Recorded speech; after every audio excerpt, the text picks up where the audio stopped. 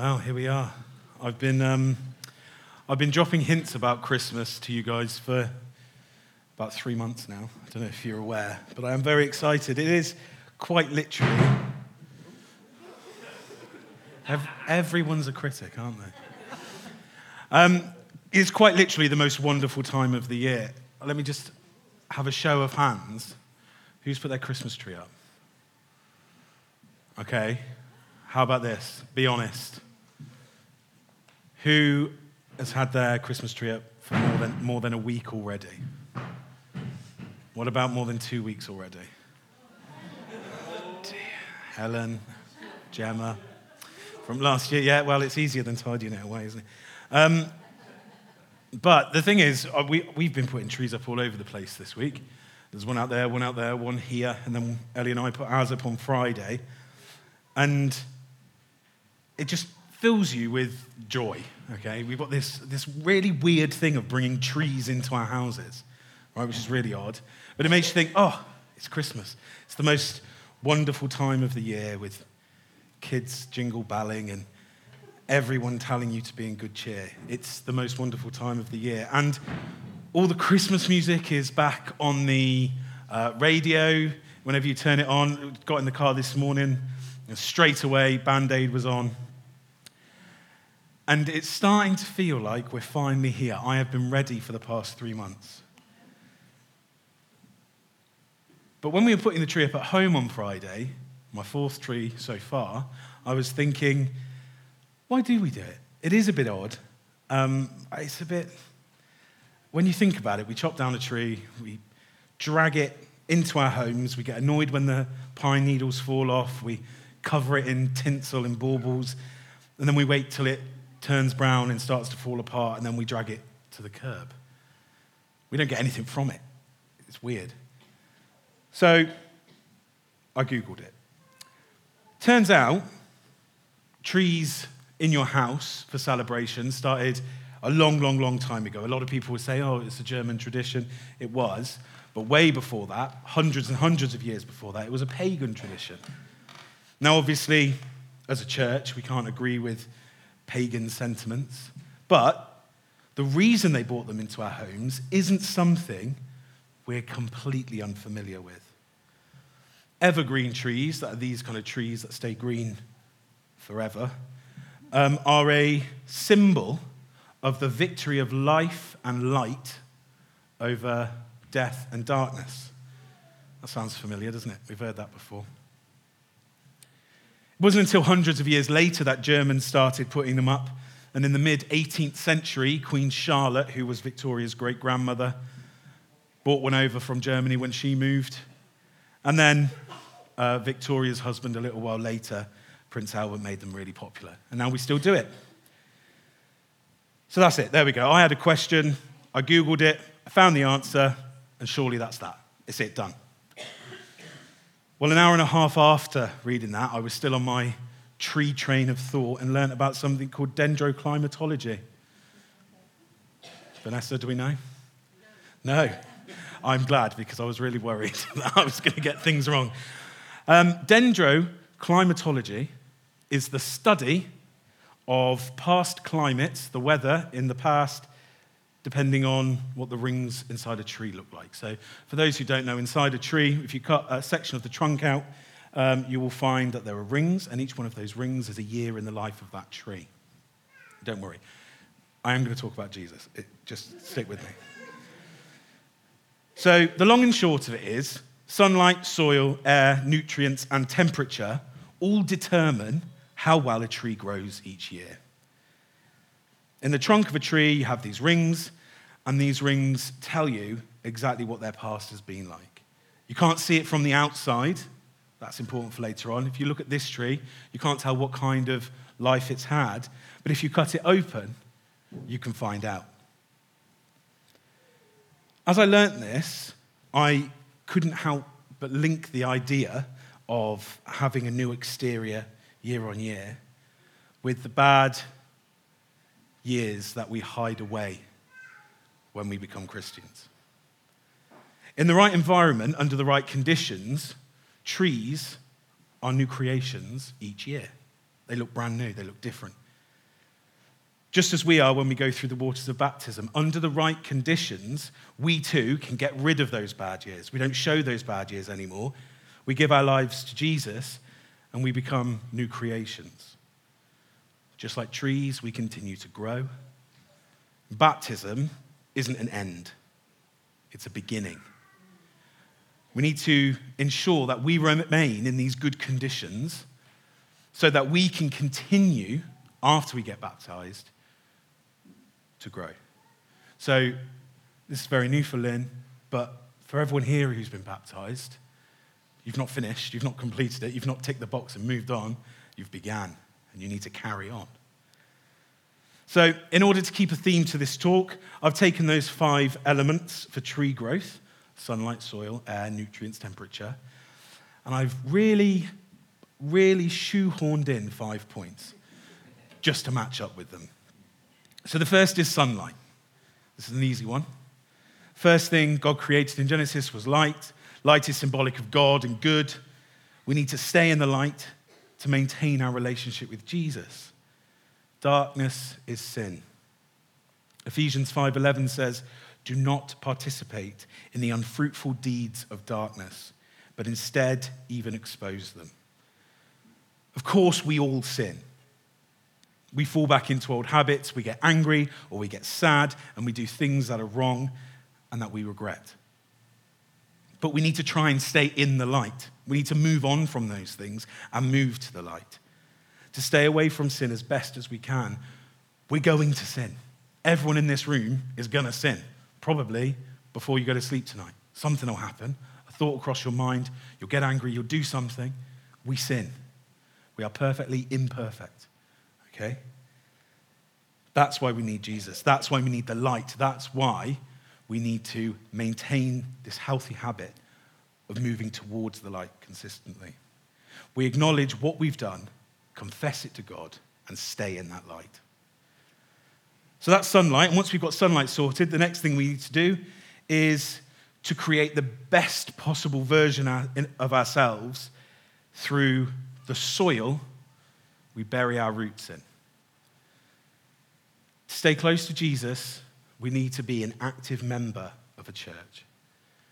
Matthew 18:20 says, "For where 2 or 3 are gathered together in my name, there I am in the midst of them." And that's true, and everyone knows this Bible verse. Everyone's heard of it, and everyone says, "Oh, you know, where 2 or 3 of us are met, shall we go down the pub and talk about Jesus?" Yeah, great, do. But that's not church. It's not enough to just make excuses and sit around somewhere where you want to be and say that it's church because you feel like you're ticking a box. You need to find a church that has solid teaching, that has solid worship, that has good people, and you need to root yourselves there. You need to become involved and surround yourself with the good works. Acts 20:28 says, "Keep watch over yourselves and all the flock of which the Holy Spirit has made you overseers. Be shepherds of the church of God, which he bought with his own blood." That means look to one another for help and help others. We're family here, as Lynn wrote in her talk, you know, this is family. We owe it to God to help one another. We owe it to God to ensure that we are the best soil available for people to plant themselves in, to help them to grow into the best version of themselves. The next thing a tree needs to have a good year of growth is air. Air is everywhere, and we often forget, but we need it. We breathe it all the time. Do you ever do that thing? Oh, I'm starting to do it now because I already know what I'm going to say. Do you ever do that thing where you realize you're breathing and then it stops being automatic and you're like, I haven't breathed in a minute. No one else? Just okay, cool. But I do it all the time. I forget. Oh, no, the opposite. I remember that I have to breathe. And I start thinking about it too much and it becomes a manual job where it should just be automatic. God is everywhere. You see these links, honestly. God is everywhere, and quite often we assume it's automatic. Okay, we will come to church on a Sunday and we're like, right, great, that's it, that's done. That's me done for the day. I'll come back next week. But we need to remember that our relationship with God has to be something we do manually. We can't forget him and go about our lives as if it's all about us, as if we're the most important thing in it. We have to remind ourselves that we're surrounded by God, just as we're surrounded by air, and our faith is manual. 1 Corinthians 3:16 says, "Do you not know that you are God's temple and that God's Spirit dwells in you?" God is with us all of the time. And we need to make sure that we're living the life we promised to lead when we publicly declared our love for Jesus in baptism. We need to acknowledge that. Okay, we can't just say, yeah, okay, I'll give it, yeah, Jesus is my Lord and Savior, under the water, 2 weeks later, who? We need to make sure we're constantly reliving that. So after sunlight, soil, air, trees look to nutrients. If you thought the first three were bad, we're going to carry on going downhill. And if you think nutrients means diet,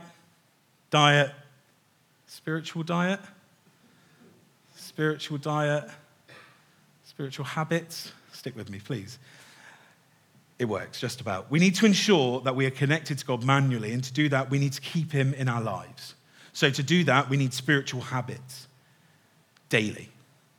I'm not going to ask anyone to put their hands up again. I'm not going to ask anyone to make this known. I just want you to answer these questions in your head and be honest. Did you pray at least once a day in the last week? Have you read your Bible for at least 5 minutes every day this week? Have you spent time each day worshiping God in the last week, whether through singing, reading, dancing, serving, or any other manner of worship? I think most of us, if we're honest, know that we don't keep regular habits. I know that I personally struggle to maintain personal Bible study. I'll go through phases where I'll do an hour a day, and I'll sit there and I'll go through whole books of the Bible in one go, and I think, this is amazing. I'm going to crack the Bible in a week. And then slowly it gets less and less and less until 7 a.m. every morning my phone buzzes and it's the Bible app, and I read the verse of the day and I go, done it. That's Bible study. Because I get caught in that trap. We need to make sure every day we are consistent in our habits so that we can have a healthy relationship with God, a healthy faith diet that counts as nutrients. Finally, temperature. Trees don't like to be too cold, and frost is not good for trees. Frost is not good for people. Literal frost, like the stuff that was on my car yesterday, I think it was, or, and here's the link, frost in our hearts. Bad moods, actions towards other people that are negative. When we think of faith, we remember God, and we love him, and we pray, and we worship. When we're baptized, we become new creations in the eyes of God. And we're saying to him, we love you, God, but also we love others. It says that on the balcony. I'm not telling you guys off. Love God, love others.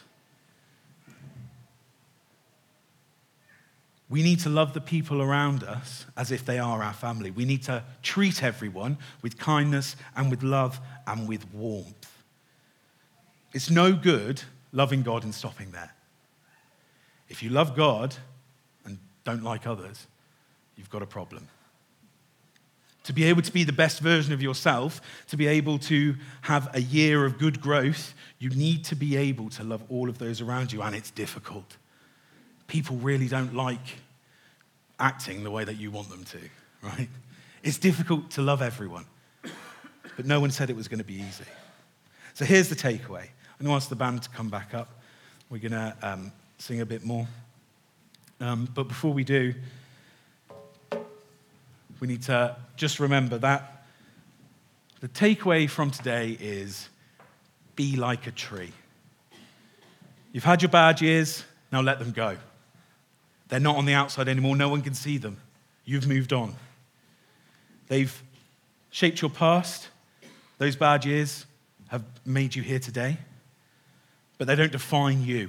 You are not your bad years. You are a child of God, and so you have to live that way. Living that way means surrounding yourself with sunlight, the light of Jesus, soil, planting yourself in the right environment to grow your faith, air, to ensure God is in all aspects of your life, nutrients, to ensure you have a good spiritual diet filled with healthy habits, and temperature. Don't let the cold set in. Keep your heart warm to all of those around you. If you're able, will you please stand? And I'm going to pray for us before we go back into a time of worship.